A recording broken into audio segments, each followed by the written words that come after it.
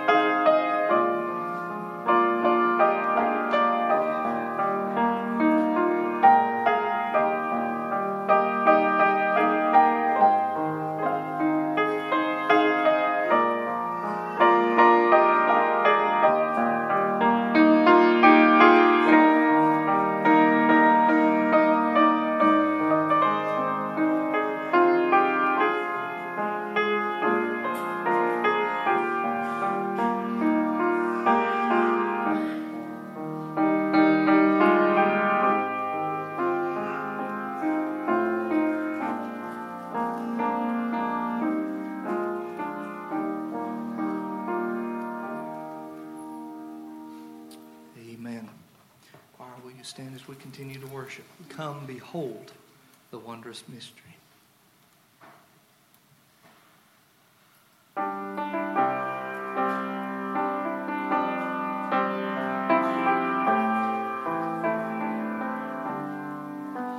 Come, behold the wondrous mystery in the dawning of the King.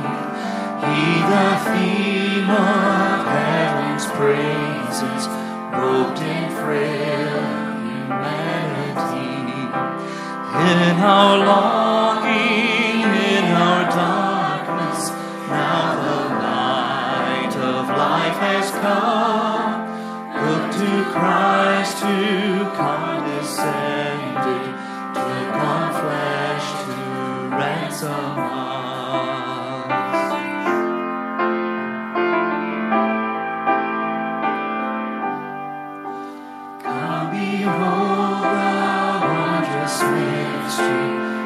The perfect Son of Man, in his living, in his suffering, never trace nor stain of sin. See the true and better Adam come to save the hell-bound man. Christ the great and sure fulfillment of the law. Stand as we sing, church. Come behold the wondrous mystery. Come behold the wondrous mystery. Christ the Lord upon the tree. In the stead of ruined sinners hangs the Lamb in victory. See the price of our redemption. See the Father's plan unfold, bringing many sons to glory, grace unmeasured, love untold.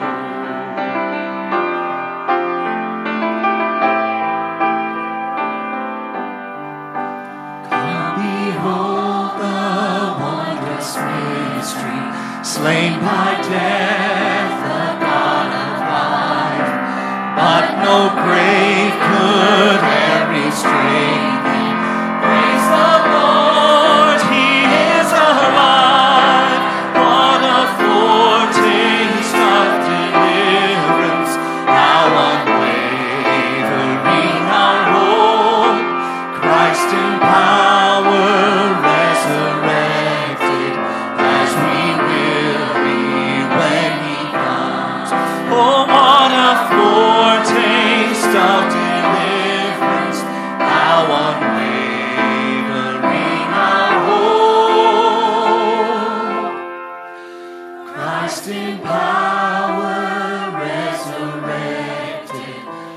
as we will be when He comes.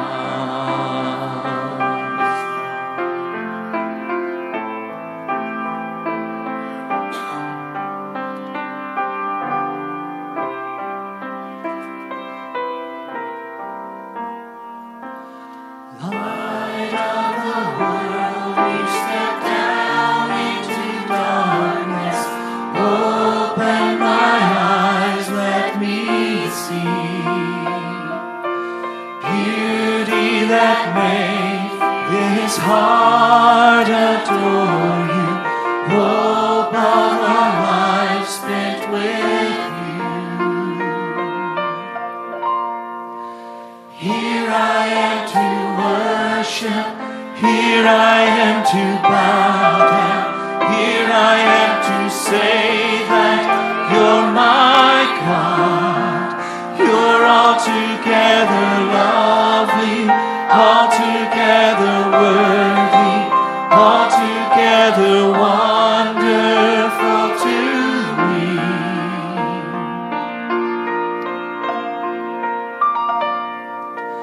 King of all days, oh so highly exalted, glorious in heaven above. Humbly you came to the earth you created, all for love's sake became poor. Here I am to worship, here I am to bow down, here I am to say that you're my God. You're altogether lovely, altogether worthy, altogether wonderful to me. And I'll never know how much it cost to see my sin upon that cross.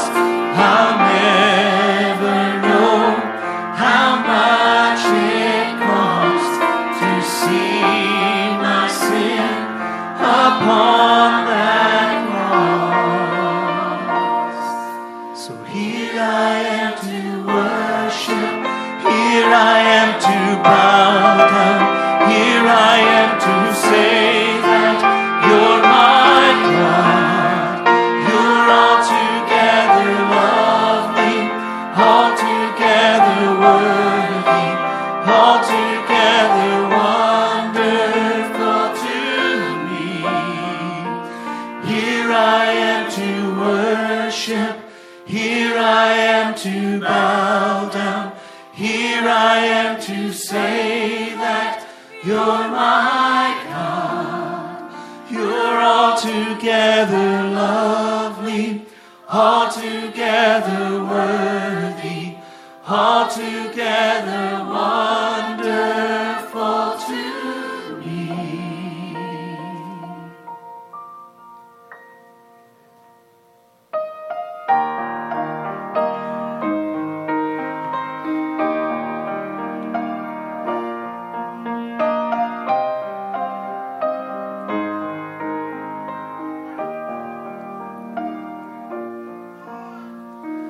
Be thou my vision, O Lord of my heart.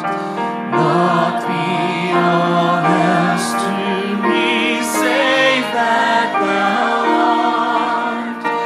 Thou my best thought, by day or by night. Waking or sleeping, thy presence my light.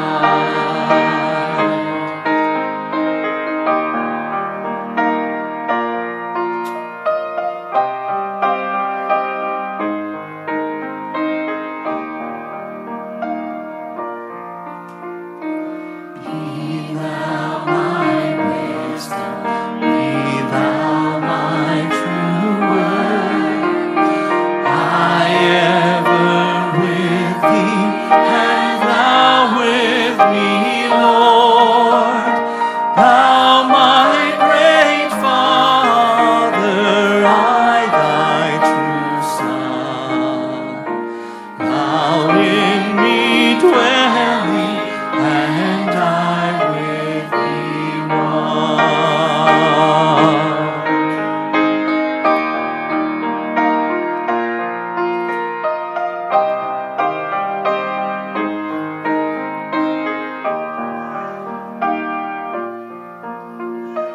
riches I need not, nor man's empty praise.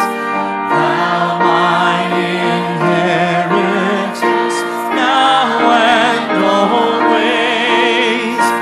Thou and thou only, first in my heart. My King of heaven, my treasure thou art.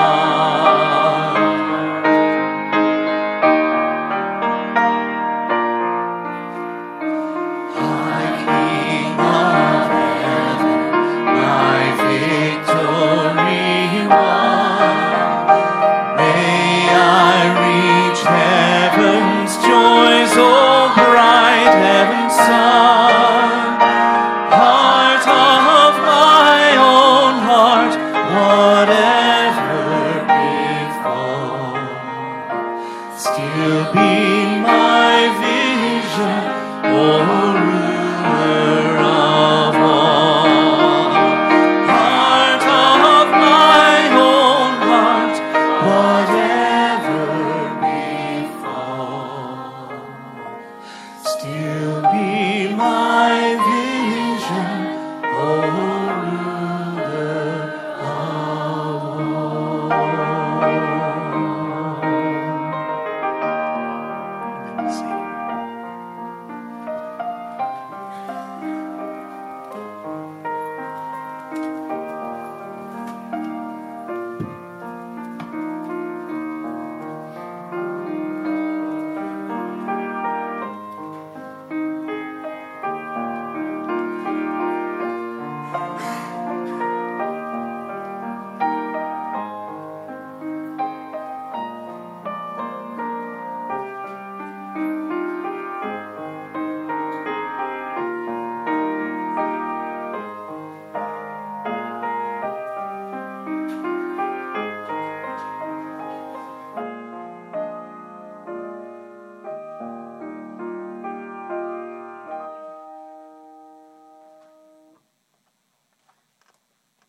And amen.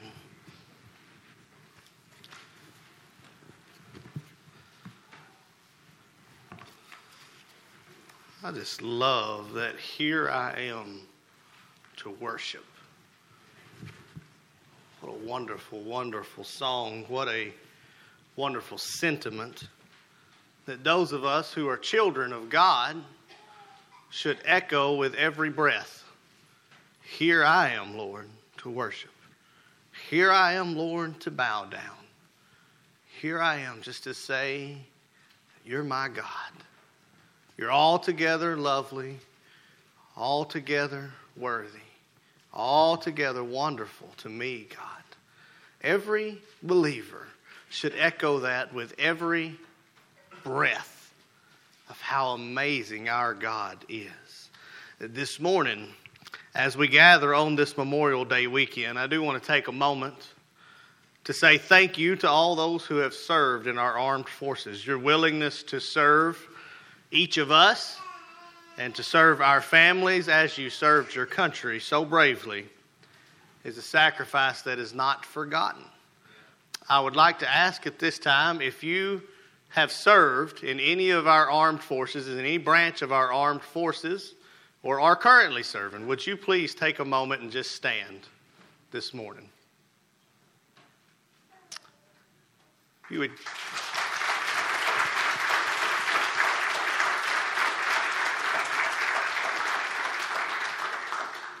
Thank you, gentlemen, so much for your service. I had someone once, during a Memorial Day service, I did that, and someone told me after the service, they said, well, Brother Jason, Don't you worry if that hurts the feelings of those who didn't serve. I said, well, no. And so if it hurts your feelings, get over yourself this morning. I'm thankful for those gentlemen and the men just like them who did what they did that we could be here this morning. So thank you for that. And this week I thought about what we were going to preach from, what text, what section of Scripture we were going to open up and go to. And a text from the Old Testament kept leaping back to me each time that I began to think of a fitting text for Memorial Day. Now, Joshua chapter 6 is one of the most fitting texts for a Memorial Day service that I could think of. It's a text where we see one of the greatest military accomplishments in all of the Bible and in all of history. It's one of the greatest testaments to the magnitude of our holy God and what happens when the people of God walk in obedience to God. So if you're able, please stand this morning in honor and reverence for the holy words of our holy God from Joshua chapter 6. Now, this morning, we will be preaching through the entire chapter, but for the sake of time and for the sake of your legs, we'll read a few selected verses together aloud. We'll begin in verse 1, reading verses 1 through 5. Now Jericho was securely shut up because of the children of Israel. No one went out, no one came in. The Lord said to Joshua, see, I have given Jericho into your hand, its king and the mighty men of valor. You shall march around the city. All you men of war, you shall go around the city once. This you shall do 6 days. 7 priests shall bear 7 trumpets of ram's horns before the ark. But the 7th day you shall march around the city 7 times, and the priest shall blow the trumpets. And it shall come to pass when they make a long blast with the ram's horn, and when you hear the sound of the trumpet, that all the people shall shout with a great shout. Then the wall of the city will fall down flat, and the people shall go up every man straight before him. Look with me to verse 20 quickly. And so the people shouted when the priest blew the trumpets. And it happened when the people heard the sound of the trumpet, and the people shouted with a great shout, that the wall fell down flat. And then the people went up into the city, every man straight before him, and they took the city. Look at verses 25 through 27 with me. And Joshua spared Rahab the harlot, her father's household, and all that she had. So she dwells in Israel to this day, because she hid the messengers whom Joshua sent to spy out Jericho. Then Joshua charged them at the time, saying, Cursed be the man before the Lord who rises up and builds this city Jericho. He shall lay its foundations with his firstborn, and with his youngest he shall set the gates. And the Lord was with Joshua, and his fame spread throughout the country. Let us pray. Father God, we pray that as we look to this conquest, Lord, of Jericho, to this first city taken by the Israelites in the promised land, God, that we would be so stirred and so moved that we would be able to bravely face with you, God, any adversary that is before us. God, we pray that if there be any spirit in the house this morning that hinder our worship, God, you would bind it, gag it, and remove it at this time. If there be any thought that hold us captive beside worship this moment, God, you would captivate that thought right now. God, let this service be for your will, be for your glory, and be for your honor. And it is in your precious name that we pray. As all God's children said, amen. You may be seated. Now, we're going to look through this whole chapter, but like I said, we're going to kind of highlight some sections. I challenge you to go back and read the whole chapter when we finish and make sure that you get it. In fact, in my personal opinion, the first 8 chapters of the book of Joshua may be some of the most impressive chapters on walking in victorious Christian living that there are in the whole entire Bible. It really is a great parallel and context to the preparation for what you must do for the battle itself and for what happens after you have a victory in a Christian life. And so I would challenge anyone to spend some time in the first 8 chapters of the book of Joshua, in fact. But this morning, we're going to be focusing on chapter 6, where the actual destruction of Jericho takes place. Now, most of you, when I said Joshua chapter 6, those of you who were good Bible scholars, you immediately thought that it was the Battle of Jericho. But at a minimum, some of you, when I said it was the Battle of Jericho, many of you began to shout that old children's tune, didn't you? Joshua fit the Battle of Jericho. Jericho, and the walls come tumbling down, right? That's most of us, when we think of this particular chapter, that's what we think of. I'm going to surmise this morning, and the title of the message says that I don't believe Joshua fought the Battle of Jericho. I believe Joshua was merely a bit player in a great act where Jehovah fought the Battle of Jericho. Jesus fought the Battle of Jericho. And my friends, if we're going to have a victorious Christian life, it's going to be because we have a victory in Jesus this morning. Look together at the first two verses, and our first truth from Scripture is this. Jericho was invincible without God. Jericho was invincible without God. You see first that to the human eye, this city was completely unattainable. It had these huge, impregnable walls, these great, big, mighty walls that surrounded it. We see in verse 1 that the walls weren't loose. It says they were securely shut up. You know what that means literally in the Hebrew? It means they locked them, barred them, and told them tight. There wasn't no way these doors were getting open. Why? Because the children of Israel were outside the gate. Now, these people inside Jericho were no dummies. They had heard what had happened as the children of Israel had fled Egypt, and the sea had parted. They'd walked across and had come crashing in, and they'd wandered around in the wilderness. He'd heard of all the conquest of the children of Israel as they'd made their way to the promised land. And so the people of Jericho knew they were in trouble. They knew the children of Israel had something on their side that was special. They knew the children of Israel had a God on their side that was great and big. And they said, we better close up these walls that we've got in front of us. And so they closed them up tight. Now, there are scholars who believe that the first wall was some 6 feet thick and some 20 feet tall. And that inside of that, there was an inner wall that was twice as tall, 12 feet thick, and some 30 feet tall. So it was 10 feet taller and 6 feet wider than the first wall that looked pretty big on its own. We don't know exactly, but we also know, if you look back at chapter 2 of the book of Joshua, that Rahab the harlot, she set up house inside the walls. That's where she lived. So we know that these walls were big enough that they could contain the place of living for someone. These were some mighty big walls that they looked at. Now at this point, there were only 4 people in the camp of the Israelites that had ever laid their eyes on these walls personally.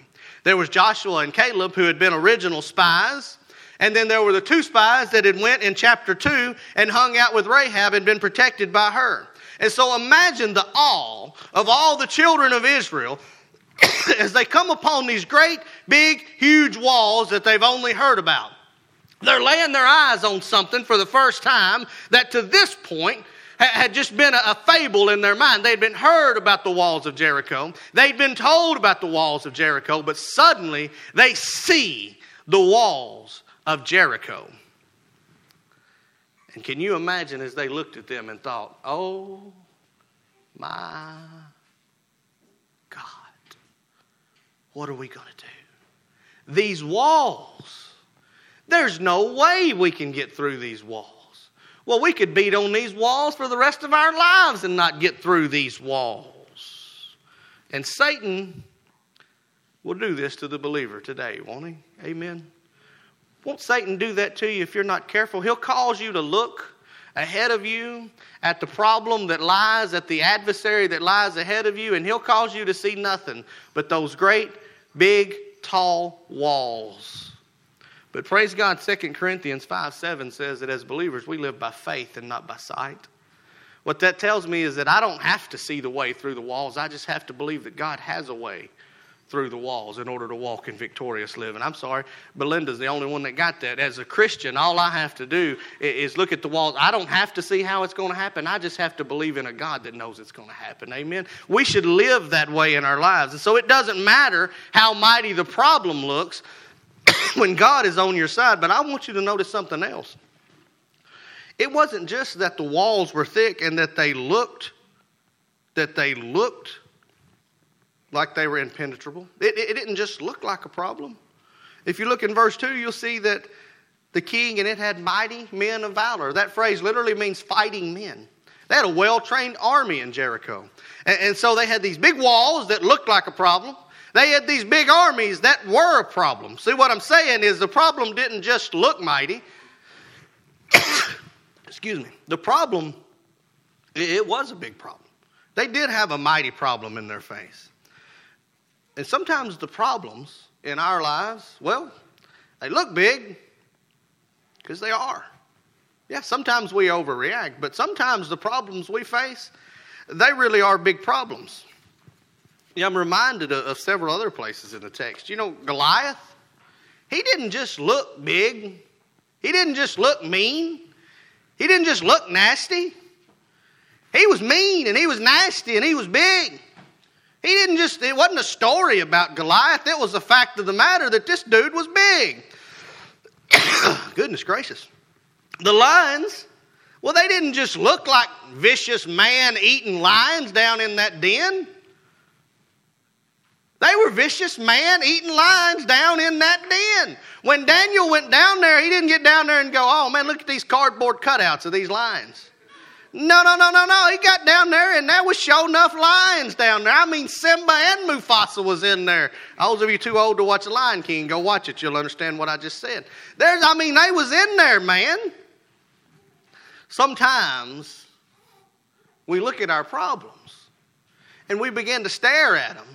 And we begin to become consumed with our problems, when in reality what we need to be consumed with is that we have a God that's bigger than whatever we face. Your situation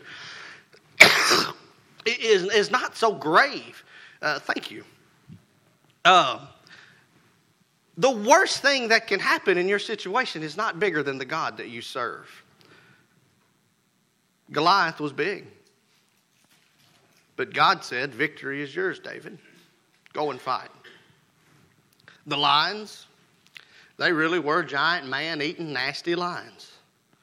But God said, Daniel, I need you to take a nap down here with these lions, because the victory is yours.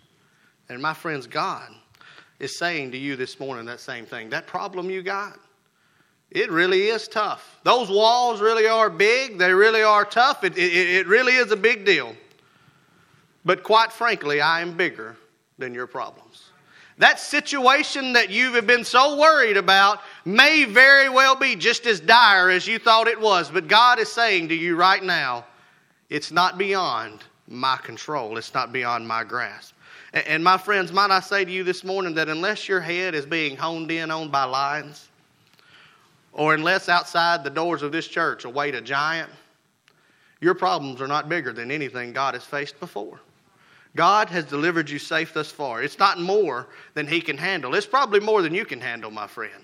But it is not more than He can handle. First, we see that the city was invincible without God. But the second thing we're going to see is that the strategy is incredible by God. Verses 3 through 14 start to paint us a pretty incredible picture. Verse 3, I want you to look at what God says. You shall march around the city, all you men of war. You'll go around it once. You'll do this for 6 days. Your priests are going to bear trumpets of ram's horns. The seventh day, you'll march around 7 times, and the priest will blow the trumpets. And when they make a long blast, and when you hear that, shout, and the wall is going to fall down flat. And God said, Joshua, the city's yours. Here is the battle plan. All right. So I just imagine that Joshua, because if you see through the first 6 chapters, you'll see that he had a habit of going away from the camp to kind of receive his marching orders from God. He went away, he got by himself, he prayed, he talked to God, and he kind of got his directions. And so Joshua goes away, and God says, all right, Joshua, the city's yours. Here's the plan. And I believe that Joshua got the old notebook of Joshua out, and he began to write down. He said, all right, march around the city, horns, priests, 7 times, shout.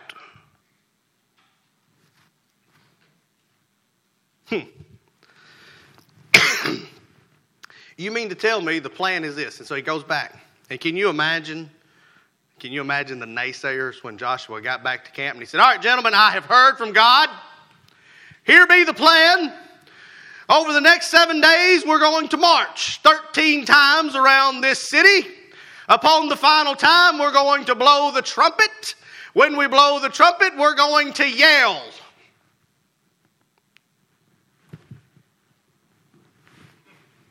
Brother Joshua, maybe you didn't see the walls ahead of us. I don't think 13 times is enough marching. I think we should dig a hole under the walls, or we should build a ladder to go over the walls. We can't go through the walls, Joshua. I believe you've lost your touch. Or maybe you've been touched, but something is not right. That would have been a wonderful business meeting to have been a part of. I have seen Baptist business meetings where we couldn't agree on carpet, much less the plan on how we were going to overtake a city with somebody coming in. Can you imagine that guy in the back, Mr. Moderator? I don't believe that is a good plan. And Joshua, though, he stood by faith because of what God had done in his life so many times. And he said, you know what? This strategy makes perfect sense. We're going to march. I just imagine that Joshua strolled into the camp and he said, all right, guys, I got it. Here's what's going to happen. About 7 days from now, them walls are going to fall. Here's what we're going to do between now and then, because that's what God said to do. And if you'll remember, any naysayers that are out there, what I want you to remember, naysayers, is that God said we were going to be free from Egypt, and he freed us from Egypt. And that when we got to the sea, God said he was going to take care of us if we just be still. And he parted the seas and he closed them down over that army. And all of you naysayers, I want you to know that as we've journeyed upon our way through the land of the giants and everything else we've done, God has delivered us every single time, just like he said he was going to. And so naysayers, what I need you to know is that God has spoken, and we as a people are going to listen to what God said. And I am fully confident that 7 days from this day, those walls will be laying on the ground. Why? Because that's what God said he was going to do. And if you don't like it, now is the time for you to leave this camp. Because as for me and this house, we're going to serve the Lord. Now that strategy seems incredible. And when I say that word incredible, I bet many of you thought of things like amazing or big or spectacular. But did you know the word incredible actually means lacking credibility? What I'm saying is the strategy didn't make sense. But sometimes when God claims his victories, it's not with a strategy that makes sense, is it? I mean, you think about it. When Goliath stood outside the camp, calling out to any soldier that would come and fight, out of all the fighting men that were there, who did God send? He sent a shepherd boy. He sent him with a slingshot. Let that sink in for a minute. I know. We get so jaded to these old Bible stories, don't we? We hear them over and over. David and Goliath. Yeah, I got that one, Brother Jason. No, you don't. You don't got it. I just said a giant stood that the entire army couldn't stand against, but a shepherd boy took a slingshot and killed him. God's plan was bigger than anything that made sense. What about way back in the day of Gideon?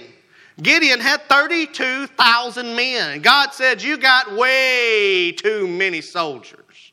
I want you to whittle this down. And Gideon, he whittled it down to 10,000. God said, you got way too many soldiers. And Gideon got it down to 300. And God said, good. You got your 300 soldiers. Now I want you to distribute the weapons for this battle plan. Here's your torch, tea pitcher, and trumpet. Take your 300 men into battle. Can you imagine what an incredible strategy? Let's get rid of most of your army, and let's give the army you got left a tea pitcher. And let's go into war, Gideon.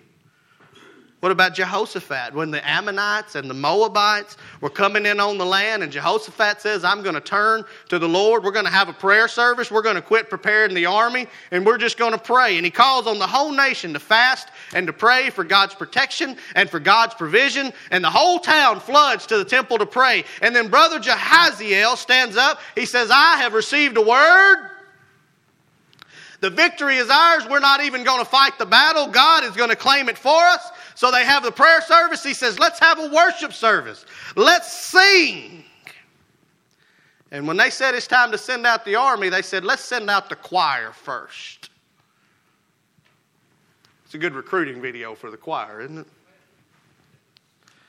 Send in the singers. That's how we'll beat them. God caused the Ammonites and the Moabites to turn upon one another. And they slayed one another in such a way that when the army finally got there, it took them 3 days to pick the stuff up. Sometimes the plan, it's incredible with God. 8 times in verses 3 through 5, we see a call for us to depend on God's word and the commands of you shall or you will. And we see that walking in victory means we must be obedient to God. How do I solve this situation in my life, Brother Jason? You find out what God's word says do and do it. What if that doesn't turn out the way that I want it to, Brother Jason? What if when I go to God's word, Brother Jason, what I find is contrary to what I really wanted to do? For a Christian, I want you to hear this. If you don't hear anything else this morning, I want you to hear these next few words. For a Christian, success is only measured in obedience to God. Success is only measured in obedience to God for a believer. This promised land was promised to them, and they had walked around it for 40 years because 40 years earlier they had refused to listen to God. You remember that story? The 12 spies go in. Only Joshua and Caleb came back with a favorable report. Only Joshua and Caleb said, listen, it looks tough, but I believe God's got it. I believe this God who's delivered us to this point, He'll deliver us on through. I believe we'll be just fine. But the majority said, nah, I don't think so. We can't do this yet. And what did God say to them as a result of their lack of faith? He's like, hey, you're not even going to set foot in this promised land, you perverse generation. It's going to be 40 years wandering around within eyeshot of the promised land and not going in.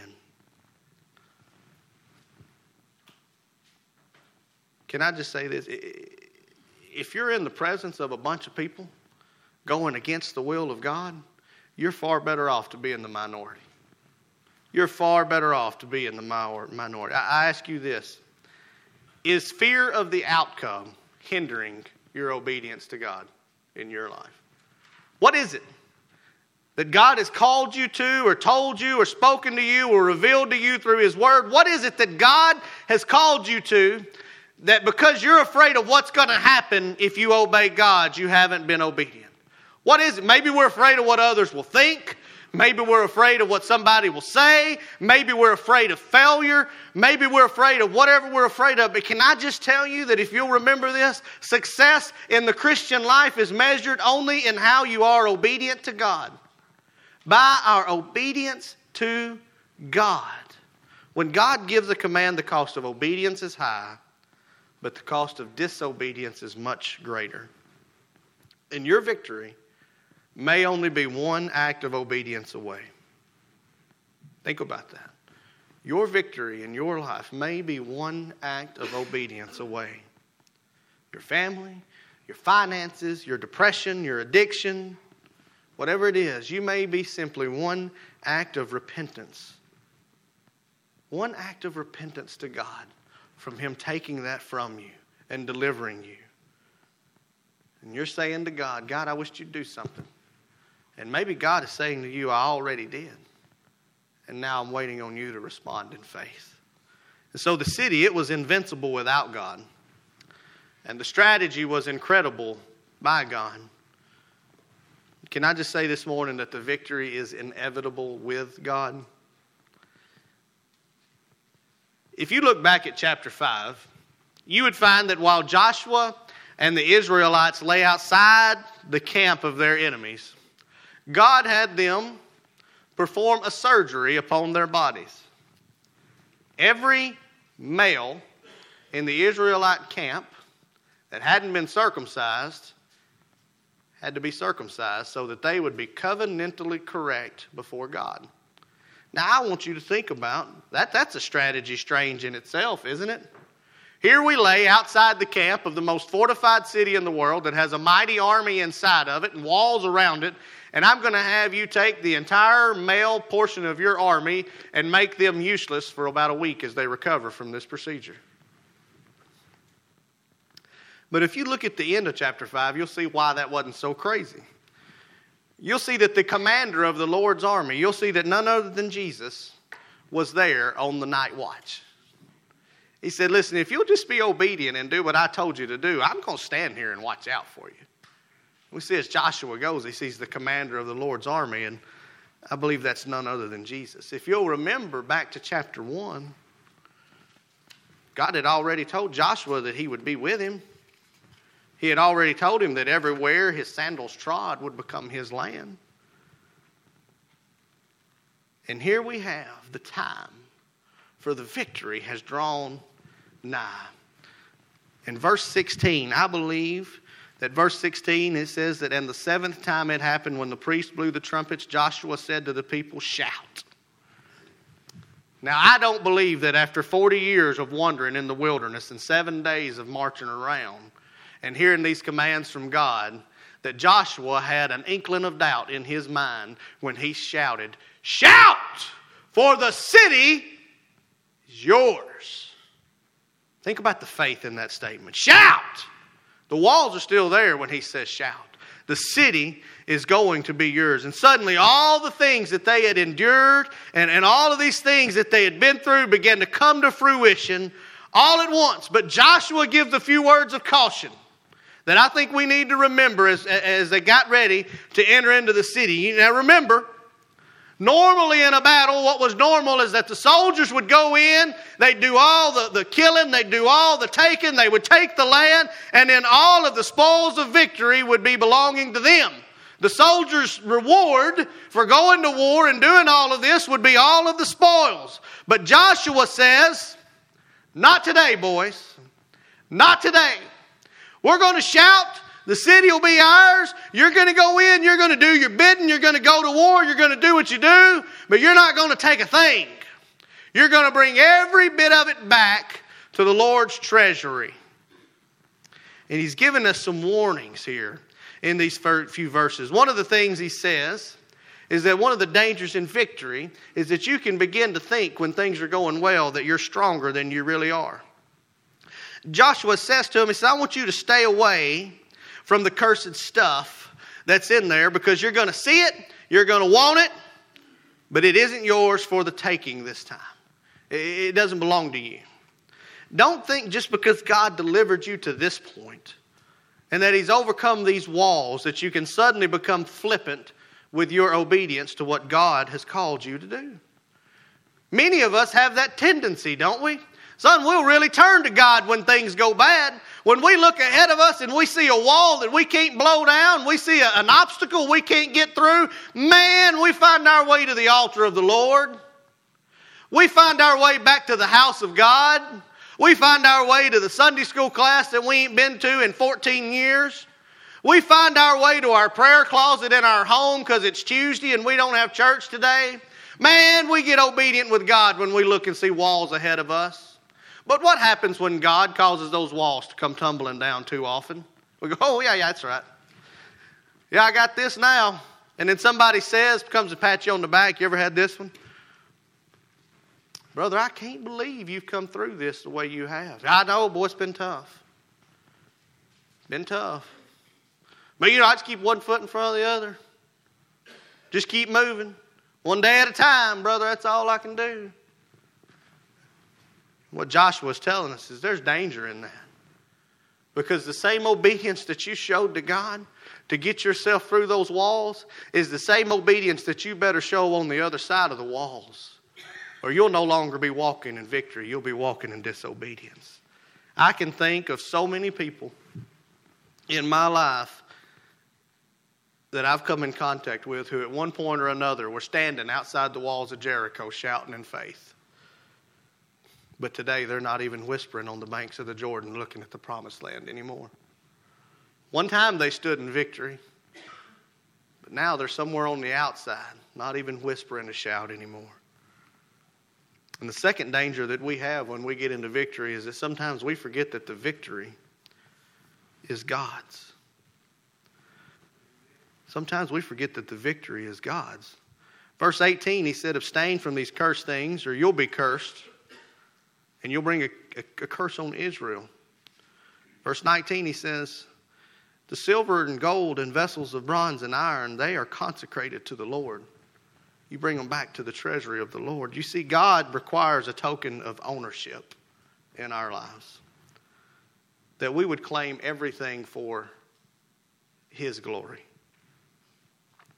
That's why the first fruits of our labors are God's.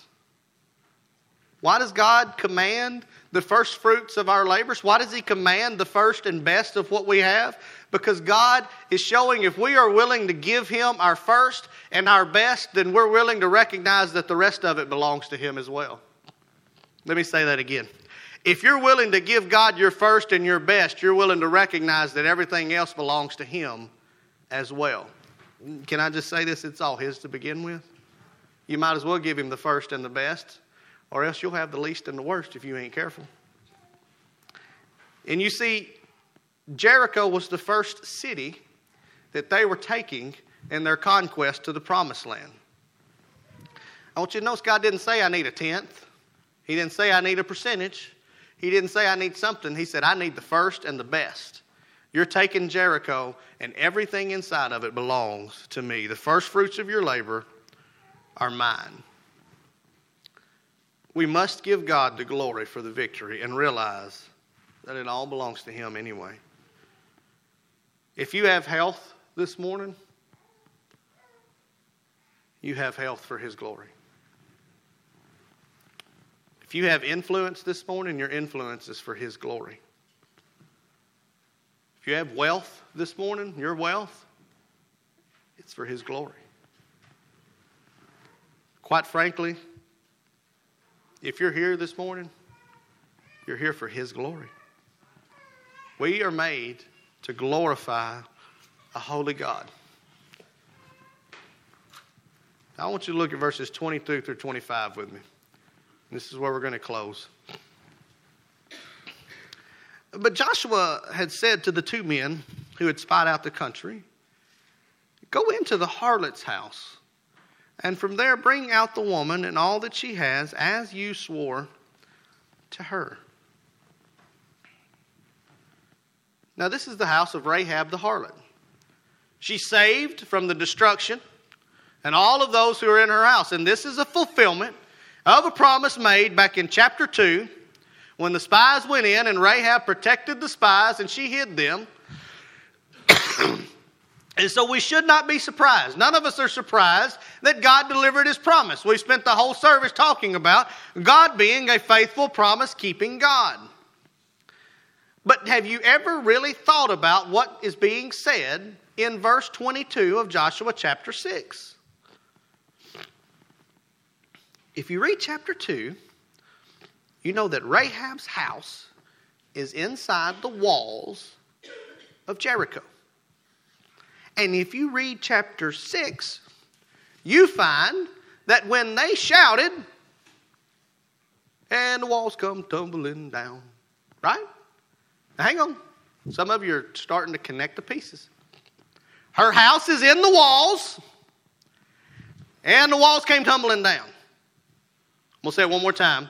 Her house is inside the walls, and the walls came tumbling down. So how in the world can Joshua say, hey, y'all go to the harlot's house that's hung out inside the walls that just tumbled down and go get her and all the people that she's got in the house with her? Caught on yet? I am no scholar. I am no certified mechanical engineer or structural engineer. But I am intelligent enough to know that if your house is inside of a wall that comes falling down, your house is not in good shape anymore. So I've heard so many explanations for this. I've heard someone say, well, the text says the walls fell down flat. And so since the walls fell down flat, it didn't damage her home that was inside of the walls. And so she went from standing to laying and waiting on the people to come and get her. Not so sure about that. I've heard some say, well, if you look at the Hebrew word for the Greek explanation of the participle, you'll find that when they shouted, the walls directly in front of them fell flat, and so it just so happened that no one was standing in front of the wall where the house of Rahab the harlot was when the rest of the walls came tumbling down. Well, that's a stretch. That all these walls around through there, and nobody happened to be standing in front of that one.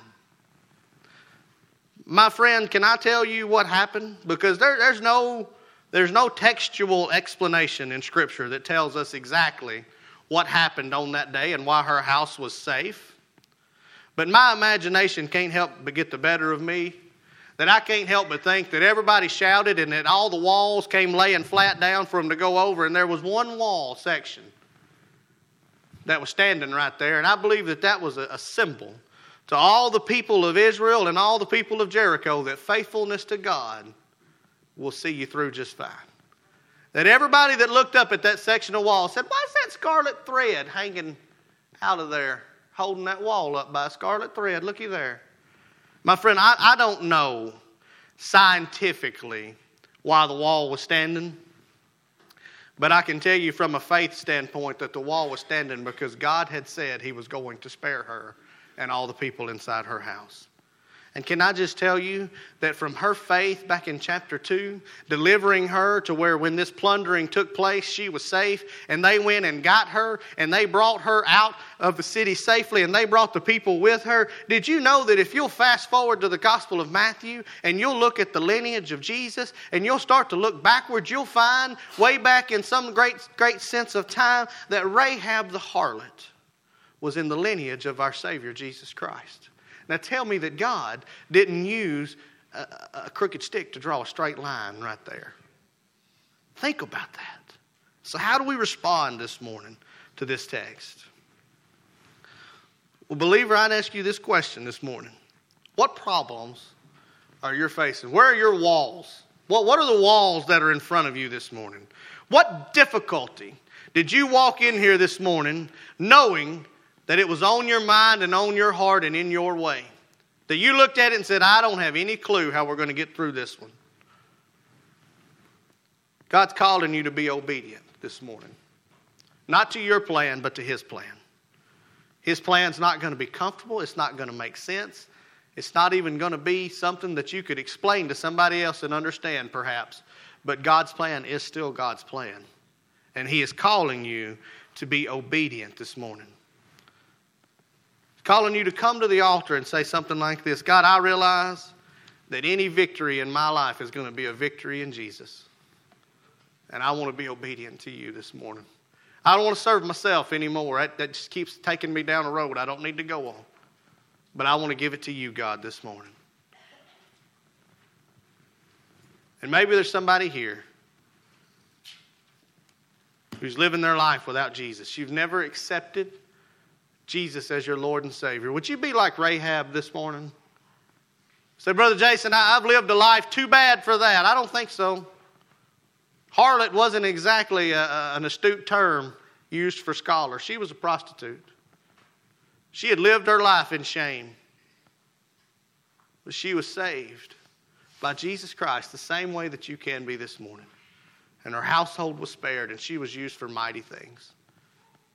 So would you surrender your life to Jesus this morning? Let's pray. Father God, Lord, we come to you this morning. And God, we recognize that in all of our inabilities, God, you can be glorified. That God, if we, as your people, will just realize how incapable we are and surrender to your plan, that God, you can blow the walls down in front of us. No matter how big they look, no matter how scary they are, God, you can deliver us.